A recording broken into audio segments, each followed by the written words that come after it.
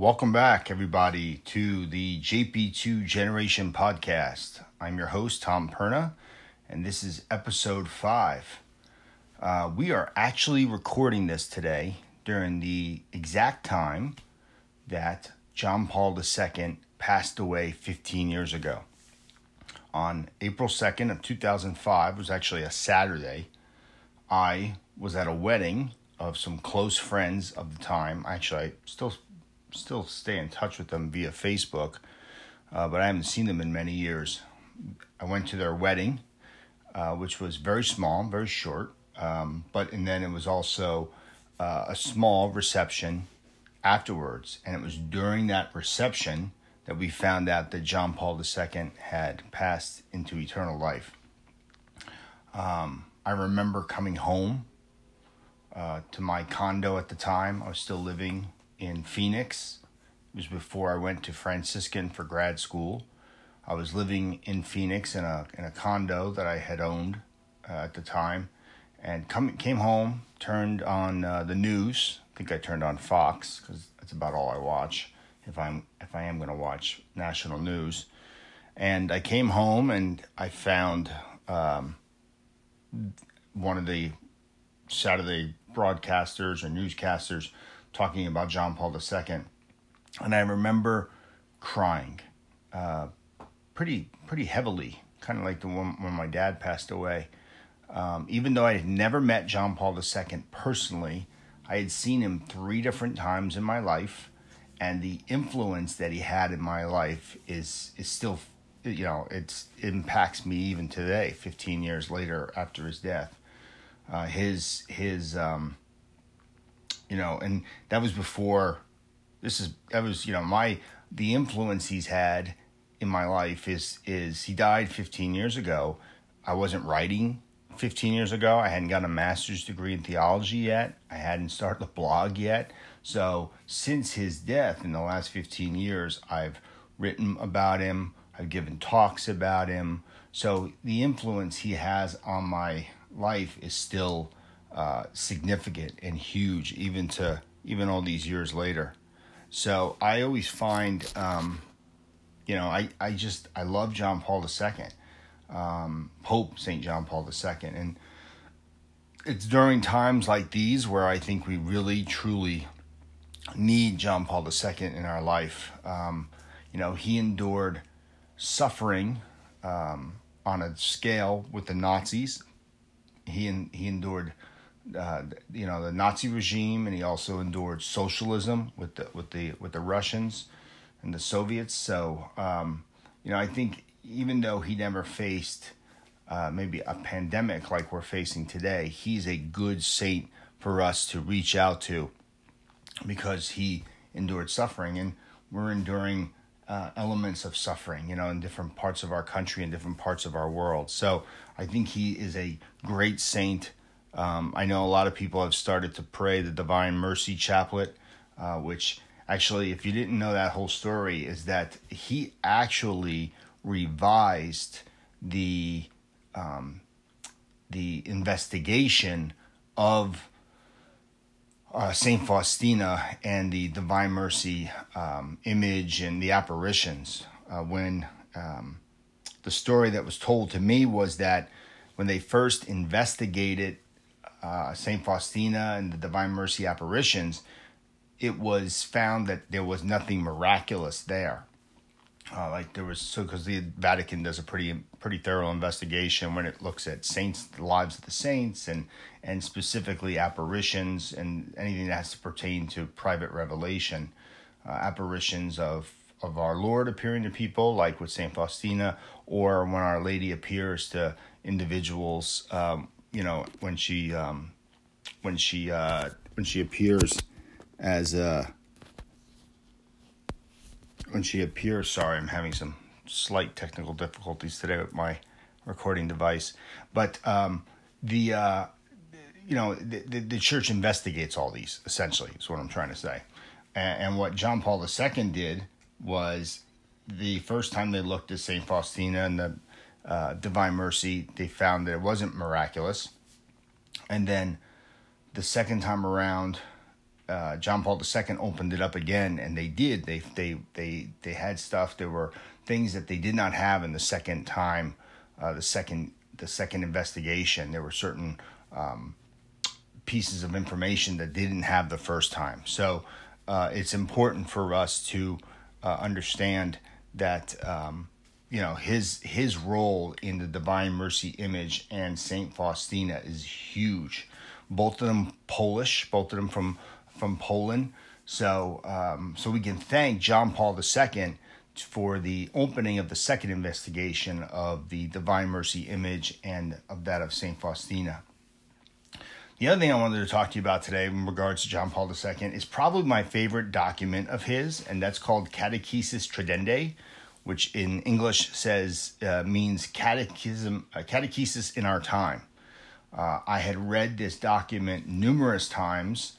For the first time I read it when I was the junior high coordinator at St. Thomas the Apostle back in between 2003 and 2007. And I read this document for the first time then, and I've read it probably countless times since then. I've written about it on my blog, and that's what I wanted to share with you today. Some of these quotes from this document from John Paul II. When I was actually the blog post that I found these on my website was literally close to 7 years ago, right when I had started at St. Mary Magdalene. And as many of you know, March 31st, just this past Tuesday, was my last day. 2 days ago was my last day at the parish. I was laid off due to budget cuts. So I am seeking new employment, but also trying to keep up my creative skills and continue to do some podcasting and writing and job searching all while I kind of just try to keep busy during this difficult time. So here's a few quotes. I'm not going to read all 10 quotes, but here's a few quotes from Catechesis Tradendae, the words of Pope St. John Paul II. This is from paragraph number 5. He says, "The primary and essential object of catechesis is to us an expression dear to St. Paul and also the contemporary theology, the mystery of Christ. Catechizing is in a way to lead a person to study this mystery in all its dimensions, to make men see what is the plan of the mystery, comprehend with all the saints what is the breadth and length and height and depth, know the love of Christ, which surpasses knowledge, and be filled with the fullness of God." So that's a quote that comes from paragraph 5. Another quote, he says, "To begin," this is actually from paragraph 14, "to begin with, it is clear that the Church has always looked on catechesis as a sacred duty and an inalienable right. From the theological point of view, every baptized person, precisely by reason of being baptized, has the right to receive from the Church instruction and education in enabling him or her to a true Christian life." Paragraph 14. That was important because when I ran the Porta Fide program at the parish, so many of our adults did not have they had a great faith in our Lord. They had a great faith in our church, but they did not know their faith that well. And that was really a big part of the importance of adult evangelization and catechesis for them. Another quote from paragraph 18. "Let us first all recall that there is no separation or opposition between catechesis and evangelization, nor can the two be simply identified with each other. Instead, they have close links whereby they integrate and contemplate each other." It's from paragraph 18. From paragraph 20, he says, "Nevertheless, the specific aim of catechesis is to develop with God's help and as yet initial faith, and to advance in fullness and to nourish day by day the Christian life of the faithful young and old. Catechesis aims, therefore, at developing understanding of the mystery of Christ in the light of God's Word, so that the whole of a person's humanity is impregnated by that Word. Again, that was actually something that was very clear for a lot of those adults that I served in the church and that I worked with in the Porta Fide program. Another one that comes from paragraph 43, a shorter quote. John Paul II says, "The Christian community cannot carry out a permanent catechesis without the direct and skilled participation of adults, whether as receivers or as promoters of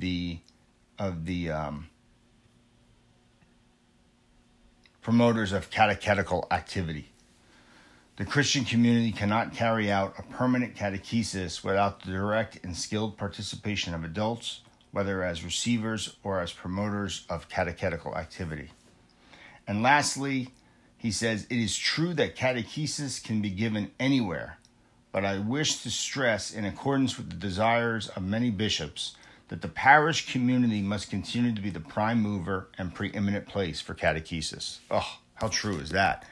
So many parishes, I feel that don't do a good job for adults. This is specifically for adults. They don't do a good job of reaching their adults that are seeking the faith. And that was something that when I ran the Porta Fide program at the parish, it was something that I loved. It was really my dream job. If I could say I've had a dream job, being the director of adult evangelization and catechesis at St. Mary Magdalene for 4.5 years under Father Will was truly my dream job. I loved being there. It was a great job for me, and I miss it dearly. So let's pray and ask for the intercession of Pope St. John Paul II today on his 15th anniversary of his death, and from the prayer that he wrote that's titled "Prayer for Healing Beneath the Cross of the Crucified King." In the name of the Father, Son, Holy Spirit, Amen.